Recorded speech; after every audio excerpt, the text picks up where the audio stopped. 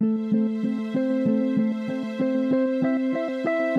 the University of Cambridge, this is Election, the Politics Podcast. My name is David Runciman, and tomorrow is the election. For the past 13 weeks, we've been trying to provide some deep background to the vote, talking to philosophers, historians, scientists and politicians about the really big questions. What none of them has told us is who's going to win. So we'll be back next week and beyond to try and make sense of the result, whatever it means. For our final pre-election podcast, I'm talking to someone who knows what it's like to win an unexpected election victory. David Howarth, who was Lib Dem MP for Cambridge from 2005 to 2010, taking the seat from Labour. He tells me what he thinks has gone wrong with electoral democracy. There's a populist theory, which is very common in the electorate, that all politicians are evil and all voters are pure. Neither of these things is true. And what might be coming next. The civil service really hasn't moved on in its attitude since the days of Charles I. And we're going to be back in that sort of situation of trying to govern without reference to Parliament. I'll also be talking to the correspondent from the German newspaper Die Zeit about how the campaign has looked from a German perspective. Stay with us.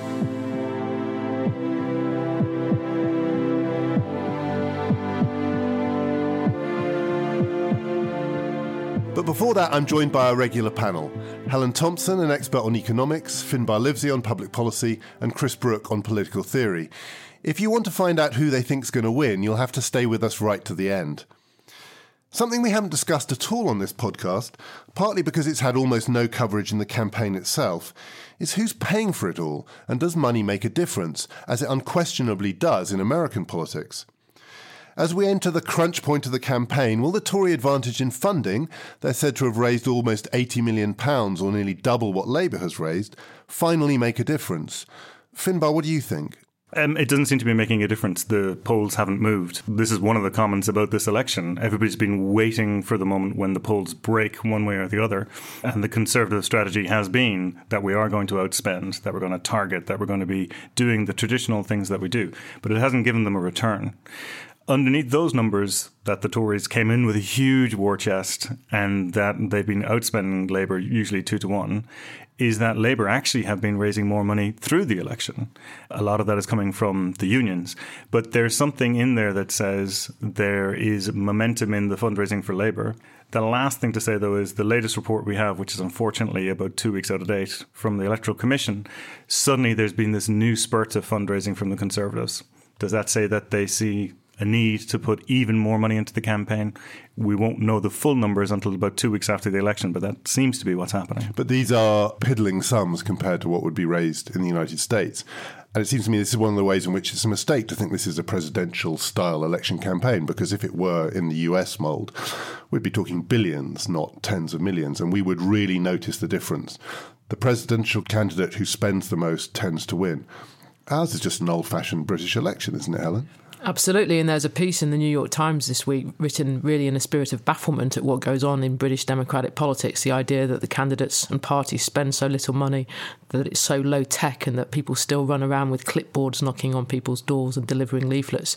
It just doesn't look like democratic politics when you look at it from the United States. So it's clipboards and leaflets, but also, Chris, one giant stone plinth. One thing that we're told Ed Miliband will spend some of his small amount of money on is a big stone plinth in the Downing Street garden to remind him of his pledges to the British electorate.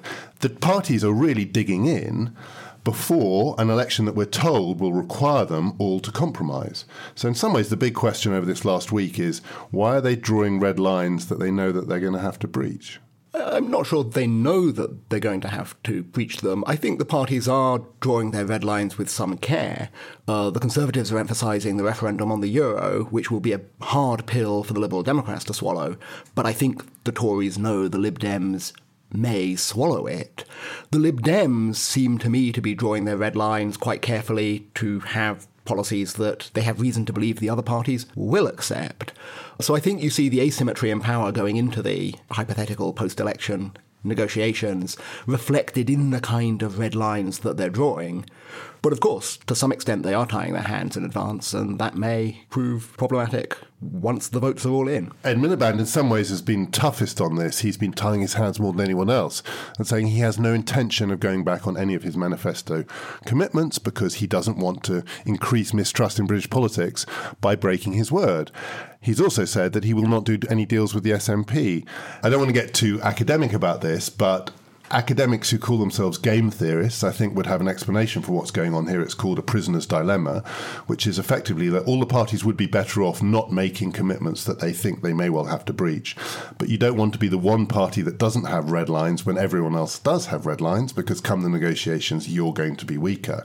So going into the negotiations, everyone is tying their hands, though everyone might be better off post the negotiations not having had their hands tied. And it is a classic problem of politics and negotiation, Finbar.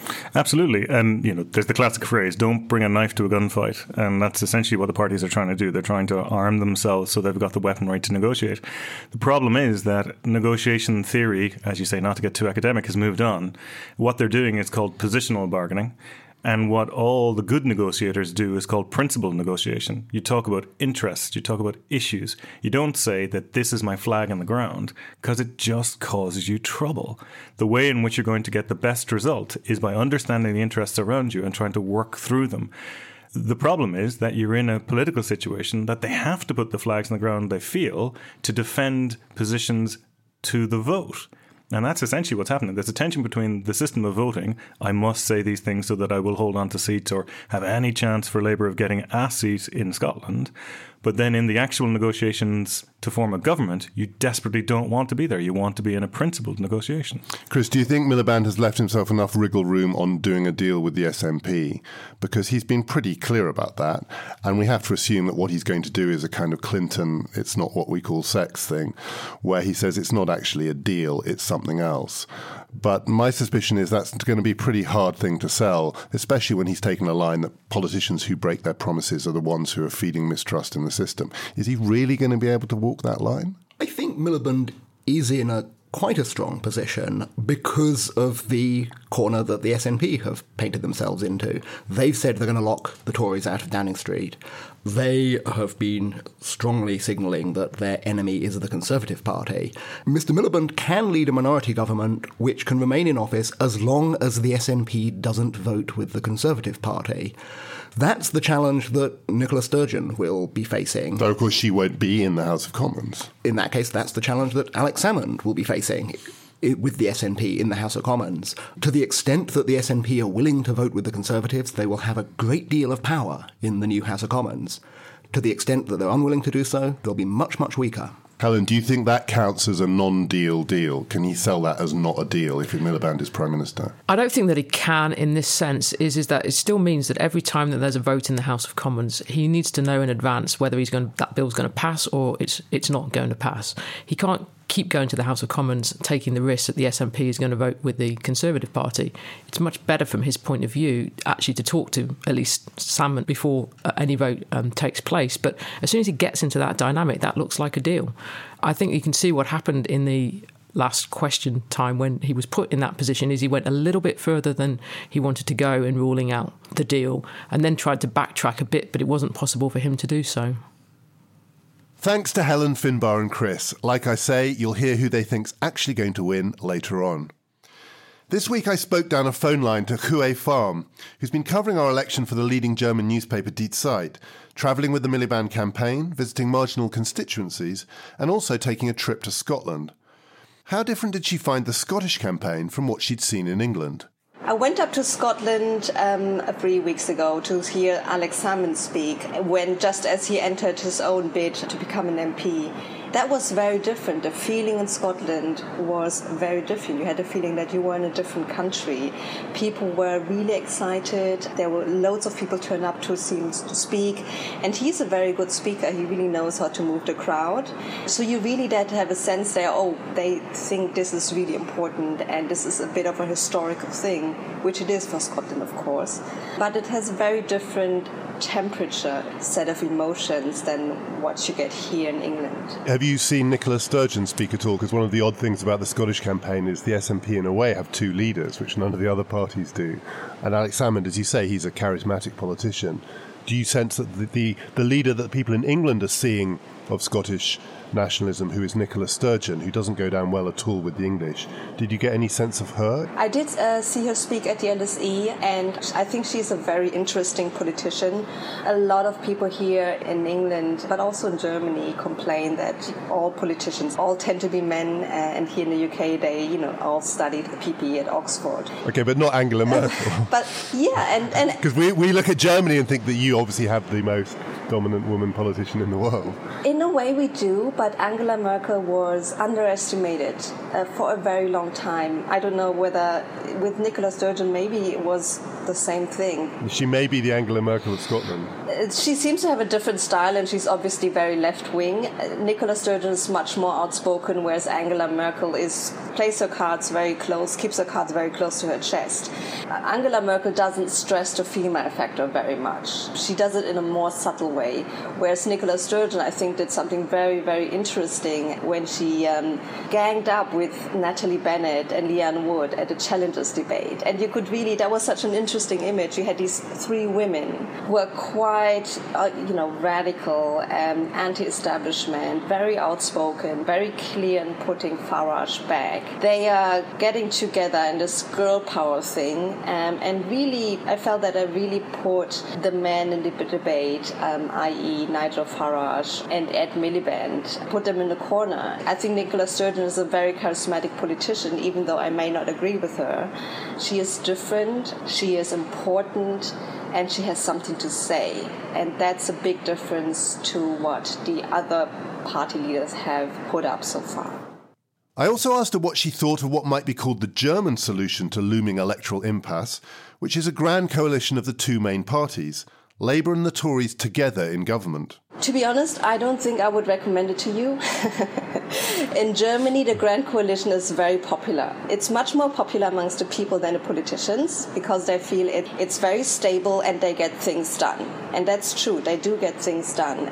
But on the other hand, it does stifle political debate because you don't have a strong opposition. The policies that the government wants to put through, they'll just put them through. And here in Britain, you have a much stronger culture of political debate. You also have this tribal voting identity, I think. The Labour and the Conservatives were to merge. It would perhaps kill off a very important part of, the British political culture. People already feel that there's no big difference if you vote Labour or Conservative, or if Cameron or Miliband are in power. People already feel that politics don't matter very much and it doesn't matter who they cast their vote for. If you had a grand coalition, it might reinforce the sense that politicians are all the same and they all, do whatever they like, and there's no connection with the people and the society, which today in modern times has become much more fragmented. Finally, we talked about what Germans might envy about the British way of doing politics. Did she feel that constituency election produce a closer engagement between the politicians and the voters? When I went to see David Cameron at his manifesto launch in Swindon, he used this word which I think no other politician, any other country would ever use. He spoke of the dream of the British property democracy. Maybe it was property owning democracy. That's something which I found so British. Of course, housing is a very, very important issue, and in this country and in London, it's crazy. And it creates huge social inequality. So I totally understand that it's an important issue, but there's this political significance behind a policy which I think in my country would not be seen as in such an emotional way. And apart from that, there's also, of course, due to the voting system, the whole thing about the marginal seats, the ground war in the marginal seat and the air war about public opinions and polls. That's also much more pronounced here than in Germany. The election campaign is taking place on different levels. You actually have to go out and find the election campaign. You won't just... You have to go to the marginals because no one knows what's going on there. I did go to the marginals. I went up to Thurrock the other night. Thurrock is an interesting place. It's a three-way marginal seat. You could have a Labour and a Conservative, the incumbent is a Conservative, the MP, or a UKIP candidate. And I went to see this town hall meeting. It was actually very interesting, and I found all three of them to be quite good candidates. When you see them up close, they listen to people's concerns and they actually answer people's questions, as opposed to what you will see in the TV debate. Incidentally, Hue's other stomping ground is Greece, where she's now off to cover the possible collapse of that country's political and economic system. But she promises me that if ours falls apart first, she'll be back to write about Britain again. Now to my conversation with David Howarth, who won the Cambridge seat in the 2005 election after a passionately contested campaign, taking it from the Labour MP Anne Campbell. We've heard a lot on this podcast about what campaigns are like in general or abstract terms, but what's it actually like to fight one on the inside? Cambridge is an unusual constituency in that it was safely Tory in the 1980s, had a Labour MP during the 1990s, and for the last 10 years has been represented by a Liberal Democrat. I started by asking David, when did he realise in 2005 that he was actually going to win? At the start of the campaign, didn't really think we had any chance at all. Halfway through the campaign, there was an enormous rally with thousands of people couldn't get in, standing outside in the market square, and Charles Kennedy giving an old-fashioned outdoor speech. And at that point, I started thinking, that's interesting. And then I bumped into an old colleague or old opponent, Simon Sedgwick Gell, former leader of the Cambridge City Council, then Green, I think, but formerly Labour. And he was always a great sophologist in local politics. And he said, I think you're going to get close, but I don't think you'll win. And I remember thinking, well, actually, I think we're doing a bit better than that. But still, you're not confident. And you're not confident on the night. I remember being in a small party somewhere in Newnham, waiting for my agent to ring me. Got to about 1 a.m. and said, I think you better come now. Come along thinking, well, I wonder what he means by that. Yeah. But when I got into the room, there all the old party guard with the tallies, because what people do at the count is they, as the vote's being verified, they just look at the crosses on the paper and keep a score. And at that point, you know you've won. My one memory of this kind of thing is in 1983, I worked for Frank Field in Birkenhead, which is now one of the safest Labour seats in the country. And even then, it was pretty safe. And I was 16 and knew nothing about politics, but I knew Labour were going to win. Yeah. And he was convinced on the night that they'd lost. Yeah, well, you always that he could, and he could smell it in the air, and he could feel it. And I just remember knowing nothing about politics, thinking there's something weird going on here because you haven't lost, but there was just despair in the camp. That's candidatitis. I thought it was a well-known disease that you generalise from the last person you speak to. So if someone's nice to you, you think, yes, we've won. And if someone's nasty to you, you think, oh, it's hopeless, we've got no chance. And that's why you can't trust candidates. And on the last podcast, we talked about the 1992 election, the famous election. And in retrospect, a lot of Labour people say they knew in the last 2 or 3 days that just something shifted, something went in the public mood, and they could smell it, and it wasn't being picked up in the polls. And this kind of almost mythology, a lot of it, I think, post hoc. I think it's entirely post hoc. Do you think because I was going to say, do you think that's ever possible to sort of sniff the wind, even in this age of... Not in the 2 days before, because any proper campaign has stopped canvassing at that point and is concentrating solely on getting the vote out by throwing out vast amounts of paper to remind people to vote. Because the line in 1992 was that people stopped looking Labour candidates in the eye, and that's when they knew they were in trouble. But that, to me, sounds like... That can happen on the day.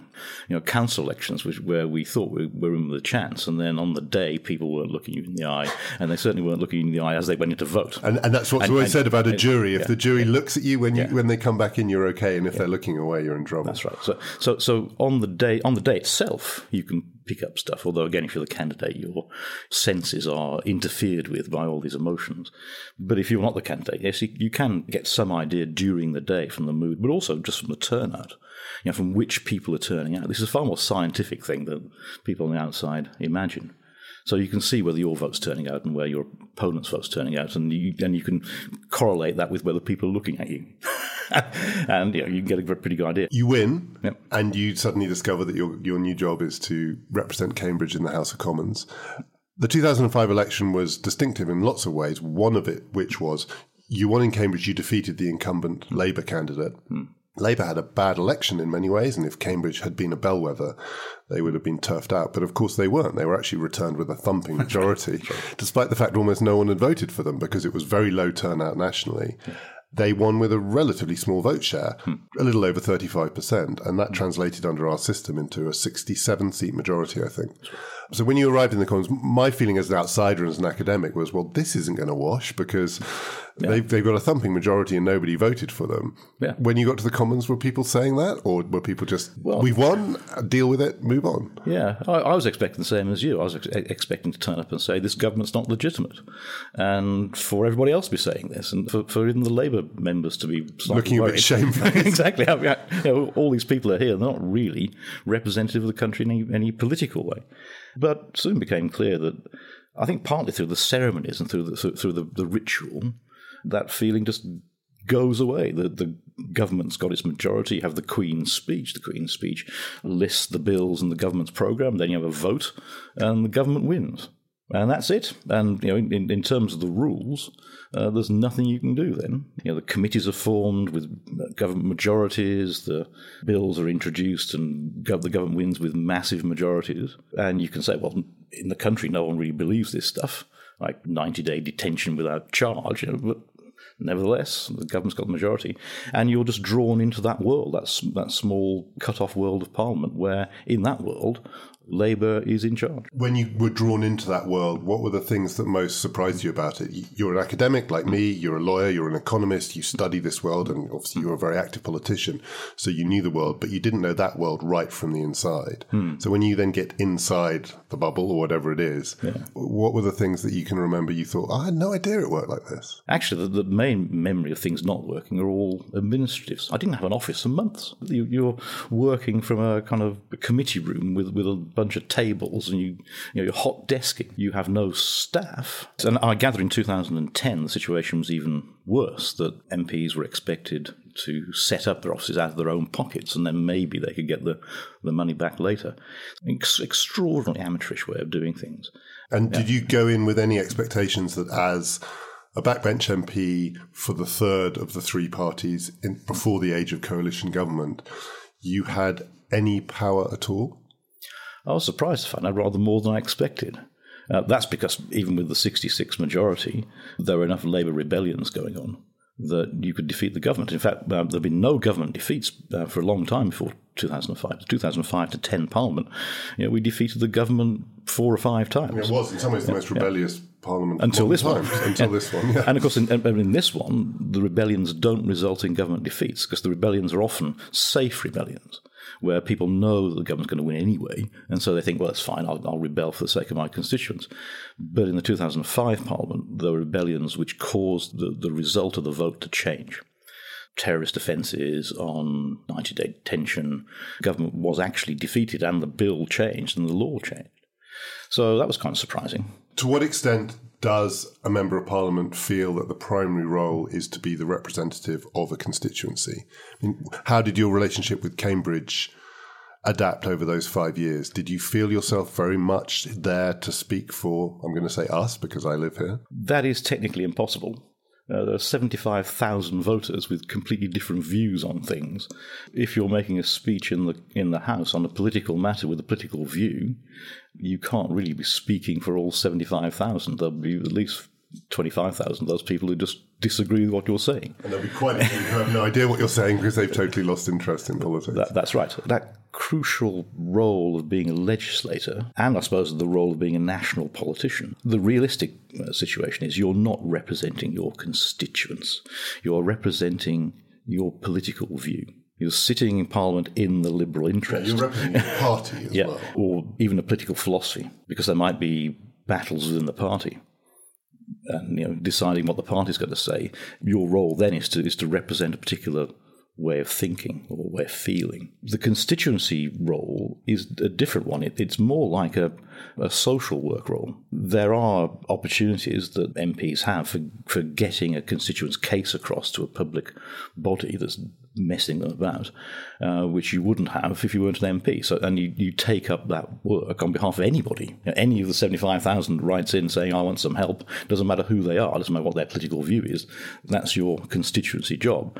But that's not representing in the way you are speaking about. You don't represent constituents in any political sense. It's only in the service sense that you do. During the period that you were an MP from 2005 to 2010, it doesn't neatly fit into that time frame. But the problem with trust in politics that we have today, in some of it came to a head over that period. Some of it came from before because it stems from the Iraq War. And then the expenses scandal at the tail end of the Brown administration in 2009. Again, from inside Westminster and that Westminster bubble, was there a sense among your fellow MPs that something bad was happening, that something was draining away, and that the political establishment was in real trouble? Yes, I'd describe the atmosphere as suicidal. Despair for a number of different reasons. One is obviously because of the bad behaviour of some MPs, and that was pretty annoying. But also despair because MPs that hadn't behaved badly were having their lives trashed. And despair because the party leaderships, all three parties, just didn't care about the future of representative democracy. They just cared about holding public support by being seen to be more willing to be tough on their MPs. So they kind of joined in the populist wave. You must have some sympathy with that, because it's quite hard to be the one who stands out in favour of the long-term future of representative democracy when the other two are pandering to the crowd. I don't know what political leadership's about if it's not about that. The betrayal, I think, of the whole way of governing a country by representative democracy at that point was quite profound, and we're now still suffering from it. I think it's quite low support for representative government. There's a populist theory, which is very common in the electorate, that all politicians are evil, all voters are pure. Neither of these things is true. Why did you leave in 2010? Had you had enough? Partly because of that. Because just to remind listeners, you left before the election, which was going to result in the Liberal Democrats joining government for the first time in their history, and presumably you would have been part of such a government if you stayed. For a few months. I almost certainly had to resign in December 2010, so it wouldn't have been a very long ministerial career. What would have precipitated the resignation? Well, the tuition fees vote.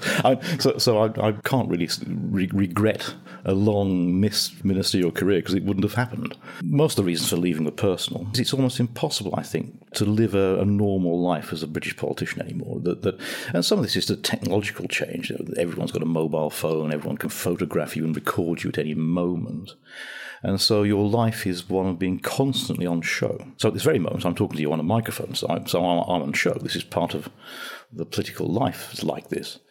But the idea of doing that every minute of every day, and even in your own house, because you've got no idea who might be outside your door from some Sunday newspaper photographing you, and the ability of the media to distort and selectively to quote, to destroy anybody they like. Greg Miskiw, the News of the World, once described what the News of the World does as: we destroy people's lives, that's what we do.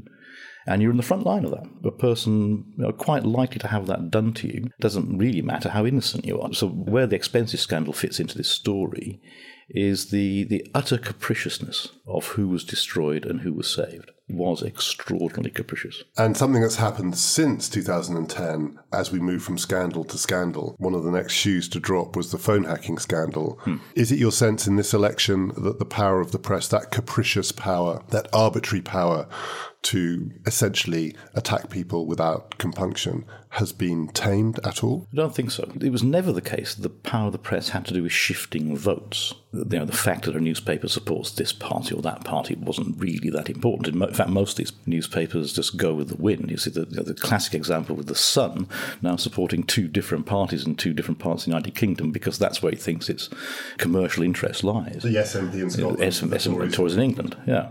But the real power of the press is to destroy individuals' lives. Part of the problem is politicians being treated as Z-list celebrities. And so I think that this habit of mine, this habit of the press of doing this, isn't really about politics at all. It's about selling newspapers, it's about celebrities, but it's transferred to politics. The Leveson inquiry, which was set up in the aftermath of the phone hacking scandal and was intended to tame the press, that hasn't happened yet. There is no consensus as to what the consequences of Leveson will be. I don't think there will be any consequences. Some legislation was passed, but then suspended, and I think this legislation will never be brought into force. We're now on the cusp of another election in which the Liberal Democrats might continue to play a role in deciding who forms the next government. But we've moved on a long way from 2010, not least because that was a three-way election, and this one clearly involves 4, 5, possibly 6 different parties. And as the polls stand at the moment, you can cobble together coalitions which have so many different moving parts. It's hard to see how them lasting 24 hours. I'm not going to ask you to predict the outcome. Yeah, that's well. The only answer to that is I don't know, and no one knows at this point. But if we are moving into an even more complex phase of coalition building or minority government, different kinds of arrangements in which perhaps Ed Miliband as a Labour Prime Minister both does and doesn't depend on the SNP for support and so on. Do you think the British Constitution is sufficiently flexible and adaptable to cope with this? I mean, we're clearly entering uncharted territory, but are we actually going beyond what currently our political system can deal with? It's not really uncharted. It just hasn't happened for a while. And most of the people who know how to work it are dead. After the second election in 1910, the Parliament 1911 through 15, the Asquith government was a deep minority in the same way that this government after this election might well be. It was dependent on the support of a very large nationalist party, the Irish Parliamentary Party, but there was also a splinter group of Irish MPs based around Cork, and the idea it was just one big Irish party is wrong. There was also a Labour Party with about 39, 40 members, a similar position perhaps to the Lib Dems, a few more members than we expect, but structurally the same sort of numbers. And the system survived. The Home Rule Bill passed. The Parliament Act of 1911 passed, which is a rather more important constitutional change than we've had recently. The answer to the question is, of course it is. There's going to be a lot of pressure for change. And it's also the case that you don't need formal coalitions in these circumstances, that the small parties might think reasonably that they have more chance of getting what they want through a minority government with a vote-by-vote arrangement or not arrangement. And they may draw the lesson from the experience of the recent Parliament that the Lib Dems, by locking themselves into a 5-year coalition at the outset, ended up the losers and actually didn't gain nearly as much as they could have done by supporting a Tory minority government. Well, I think probably when you look back, the Lib Dems would have gained quite a lot in policy terms by being part of the coalition, but weren't able to explain that to anybody. So didn't get any credit for it, and therefore the drop in their support is a consequence of the choice between politics and policy, and they chose policy over politics and suffered for it. But I remember being in the Commons standing next to Alex Salmond once in a vote. It's one of those votes where we were trying to stop the Labour Party taking people's civil liberties away. It was quite a common experience. One of those votes. And often we won on those. We didn't win on this one, though I didn't know that at the time, because what was going on was that the Labour Party had managed to buy off the DUP. This is a sentence that you will hear quite a lot of in coming years. And I was saying to Alex, what do you think of this then? Just making conversation, expecting a reply, it's the DUP again, what do you expect? But instead of saying that, what Alex said was, I think this is the future of politics. And I said, well, what do you mean? And he said, well, many opportunities for small parties. And I think he's right. That is the future of politics. That is lots of opportunities, but those small parties need to be very careful about how they exploit those opportunities and not to undermine themselves. Being in coalition, the problem with that is that what you lose is visible and what you gain is invisible. You made the comparison to the 1910 election, and I think it would be naive to think that the press was any less feral in 1910 Absolutely, yes. It was today. In some ways, when you look at past elections and what newspapers write, some of what our newspapers do looks a little tame. But the difference is the difference you mentioned earlier, which is the level of what you might call technological scrutiny. So it's not as if politicians in 1910 weren't being roundly abused in the newspapers, but they weren't subject to the same kind of round-the-clock scrutiny, but also that thing of there being a record of everything that they have said and done. And my sense of what's going to be difficult after this one is that people will not forget, because the internet forgets nothing, all the things that have been said in order to secure votes, which then become hostages to fortune in the post-election negotiations. And my anxiety is that it's going to be really, really messy in ways that we haven't seen before, because politicians are going to find it very, very hard to compromise. Yeah, so you can see that happening right now with people drawing red lines on things that make it impossible for them to get majorities. It's still part of the problem that people haven't adjusted to the politics of splintered parliaments. Their minds are still in the theory of the manifesto and the mandate and the majority government, the policy process where you decide what to do, you then announce it, and then you defend it to the death.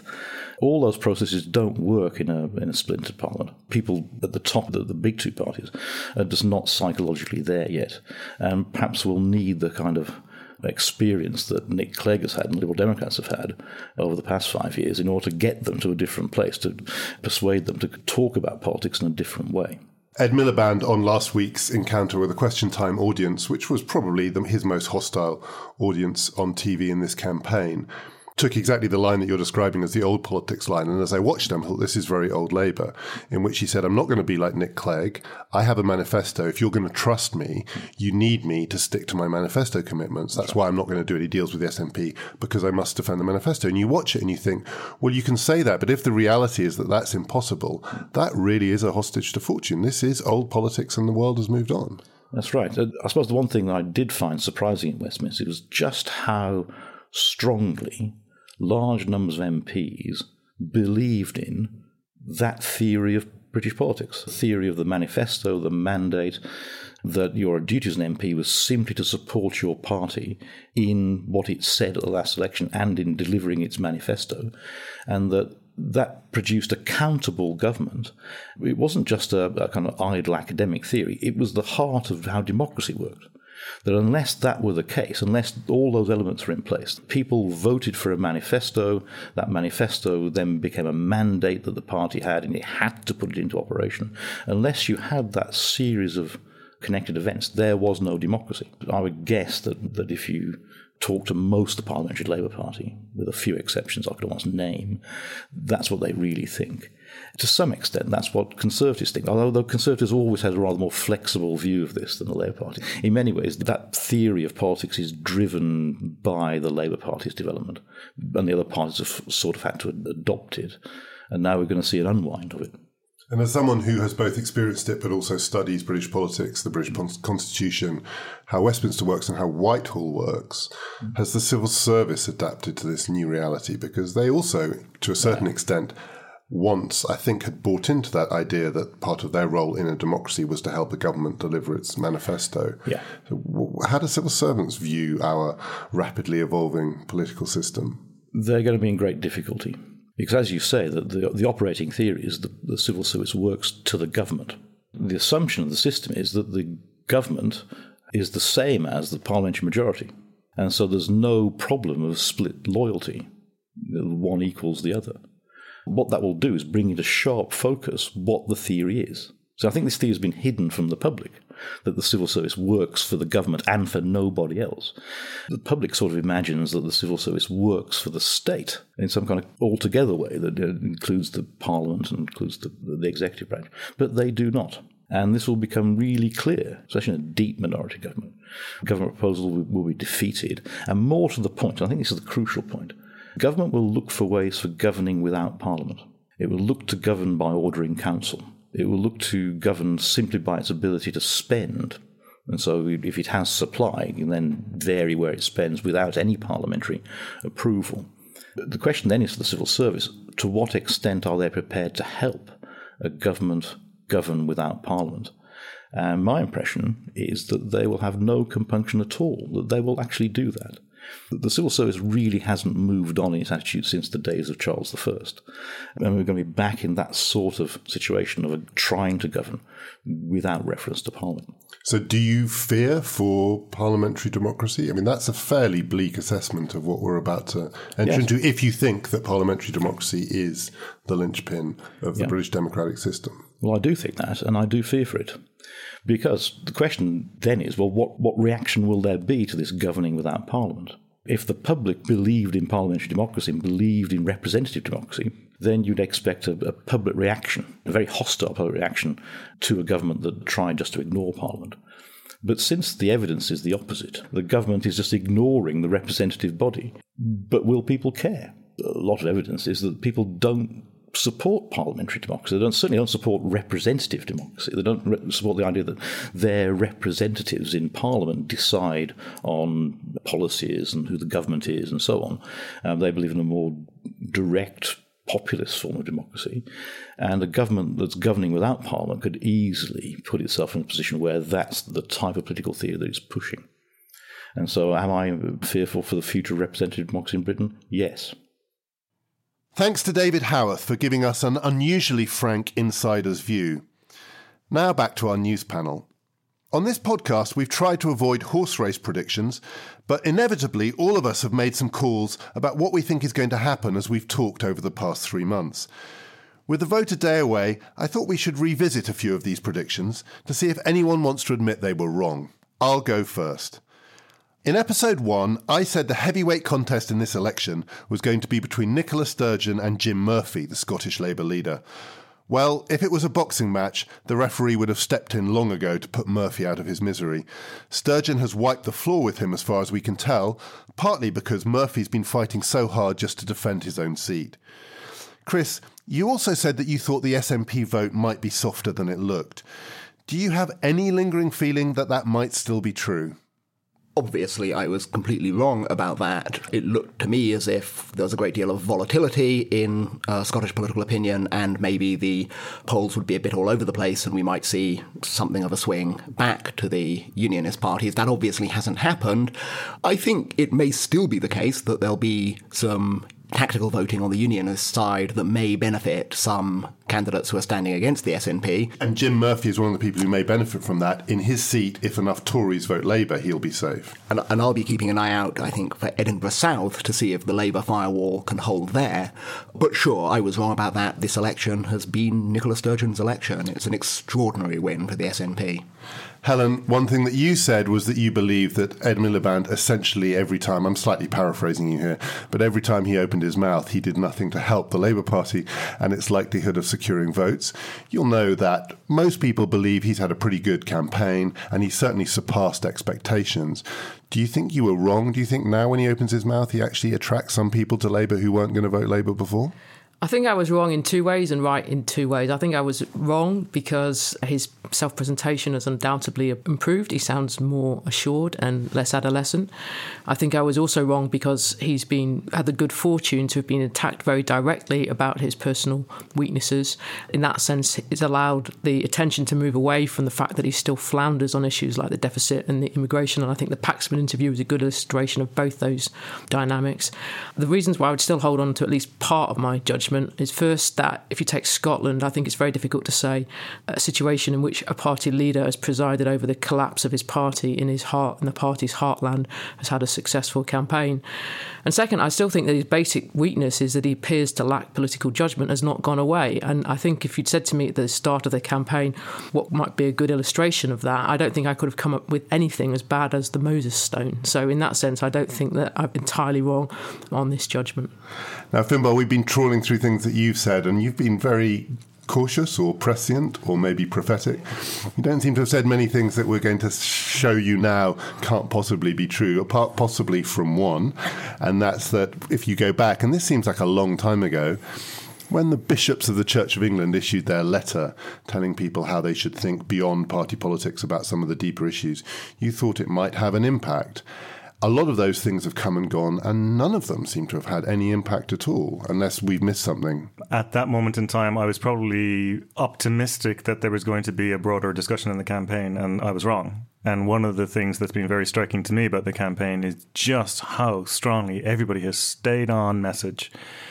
The parties seem to have gone, for me, past some invisible point where a media interview used to be about dealing with the questions and possibly answering some of the questions, but obviously getting your message out. And it's now, for me, gone completely to the point where it is absolutely clear. Ignore the questions, keep repeating the party lines.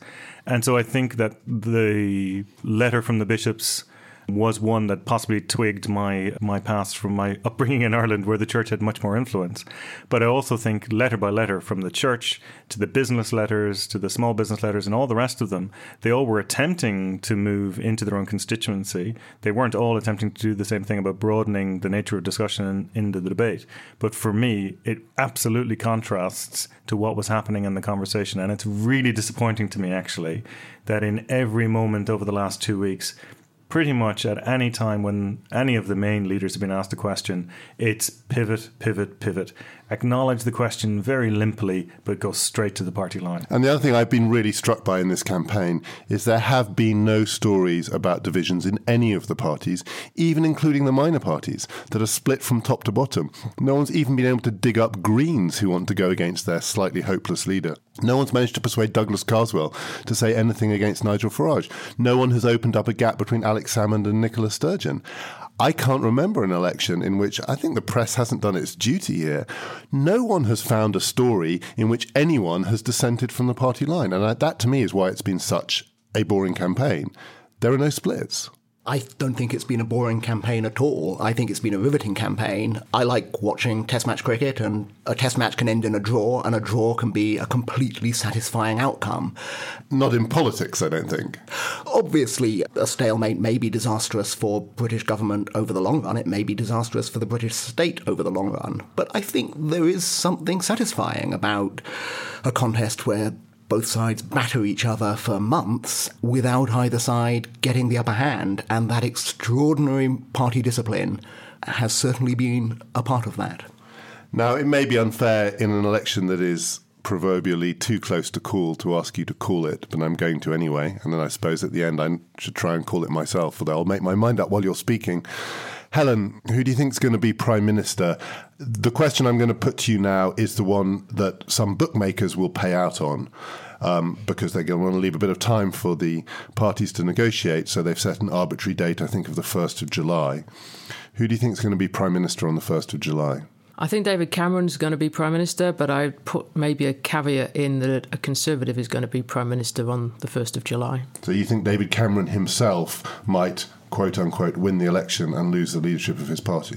I'm not saying I think that will happen. I think that it's in the range of the possible outcomes now in front of us. Finbar, who's going to be Prime Minister on the 1st of July? I think it'll be Ed Miliband.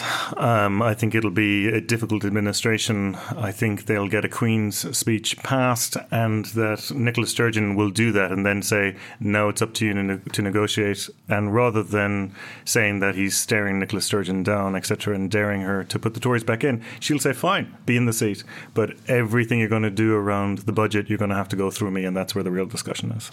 Chris, Prime Minister, 1st of July. I agree with Finbar. I think it's going to be Ed Miliband leading a minority government and having a great deal of difficulty getting much done. I do think it will be hard for the Conservatives to get a majority supporting a Conservative Prime Minister in the new Parliament. So I think Mr Miliband is sort of going to win this one by default. I possibly agree with Helen, and I think it's probably right that we should come out 2-2 on this. If I had to say, though I'd rather not say, I think it'll be David Cameron, but I would add two things. If it is David Cameron, that means that the polls are wrong. Though on the current polling, the Tories are ahead, the poll of polls, 1.5 points. That shouldn't be enough under the electoral system. So something will have to be wrong. It could be that the UKIP vote is softer than we think. It could be the incumbents have a much bigger advantage. There does seem to be a very different polling outcome when you name the candidates rather than if you name the parties. But the polls would have to be wrong. And so my big caveat is my gut, my instinct tells me it's going to be David Cameron. But what does my gut or my instinct count against opinion polling? It seems ridiculous, actually, to go against what is a serious professional business by people who know much more than I do about this. Helen, just to finish on this, if you and me are going to be right, the polls have to be wrong. Why do we think that the polls are wrong? Well, I think that you've got to ask which polls that you're talking about. I mean, one reason why I incline in the way in which I do is there's a clear difference between the phone polling and the online polling. I think actually in the present day, both of them are methodologically suspect. But if I was going to say which of them is the least bad, the least likely to be flawed in the situation in which we're in, I'd say the phone polling has got a better track record, including comparing it with elections in other countries than online polling has. If you go for one particular point here is there is evidence, I think, from the last European Parliament elections that online polling overdoes right-wing populist parties like UKIP. UKIP's vote has actually held up pretty well during the course of this campaign. It's not had a lot of attention because a lot of the attention on the outlier parties has been on the SNP. Now, if that is just a little bit softer than the polling would suggest, then that's probably a couple more percentage votes for David Cameron. And it is worth adding that in 2010, the polls were wrong, as were, we mentioned this before, the betting markets. Everyone overstated the Tory support in 2010. There are two possible explanations for that. One might be that polls now overstate the Tory support. They've factored in too much shy Tories. The other, which seems to me more likely, is that polls overstate the advantage of oppositions. And of course, the Tories were the opposition in 2010. Incumbents have an advantage that doesn't show up in polling. And I think that's probably my reason for thinking that the polls might be wrong. Finbar, do you want to agree agree with either me or Helen? Do you want to stick to your red line? I'm going to stick to my red line, but I'm going to agree that I think the polls are probably going to be off. The interesting question will be how much. And there are other effects underneath here that we don't have a read on yet. Probably the most important for me will be whether or not the youth vote actually comes out or doesn't come out. Because we've spoken about UKIP being soft. Russell Brand saying vote for Ed Miliband. Is that going to make a difference? We don't know. But if there is a significant change in youth voting patterns, that could have a significant impact that the polls just aren't catching. Finbar says significant numbers, but Chris, in this election, when it's this tight, significant numbers do not have to be big numbers. A lot of people have pointed out that Russell Brand is asking people to vote who may not have registered to vote in time, but it only takes a few of the ones who have registered to vote in the right seats. And a few thousand votes here and there could swing it. The election will be won and lost in the marginal seats which the Conservatives and the Labour Party are fighting over in England, and some of those margins are very tight, and that's where we should be focusing our attention tomorrow night. It's not only that very small numbers of votes may turn out to be absolutely critical. I think even if the phone polls are better than the online polls, even if the Conservatives take a small lead on the day, there's also the point that people think that the electoral system still has a skew in it towards the Labour Party in England. Labour seems to have to get fewer votes to win each seat. Their vote is more efficiently distributed across the country. So even if the polls are wrong, I'd still hold on to my prediction that we'll see Mr. Miliband in Downing Street before too long. Thanks, as always, to Helen, Finbar and Chris, to David Howarth and Hue Farm, and to our production team of Hannah Critchlow, Francis Durnley and Lizzie Presser. We can't know what we'll be talking about next week. It depends on what happens tomorrow. But we hope to be speaking to Chris Huhne, who was part of the negotiations in 2010 that put together the coalition government, and we'll be asking him what it's like to do those deals from the inside. Whatever does happen over the next week, we'll be here next Wednesday to try and make sense of it, so do please join us then. My name is David Runciman, and this has been the Cambridge University podcast, Election.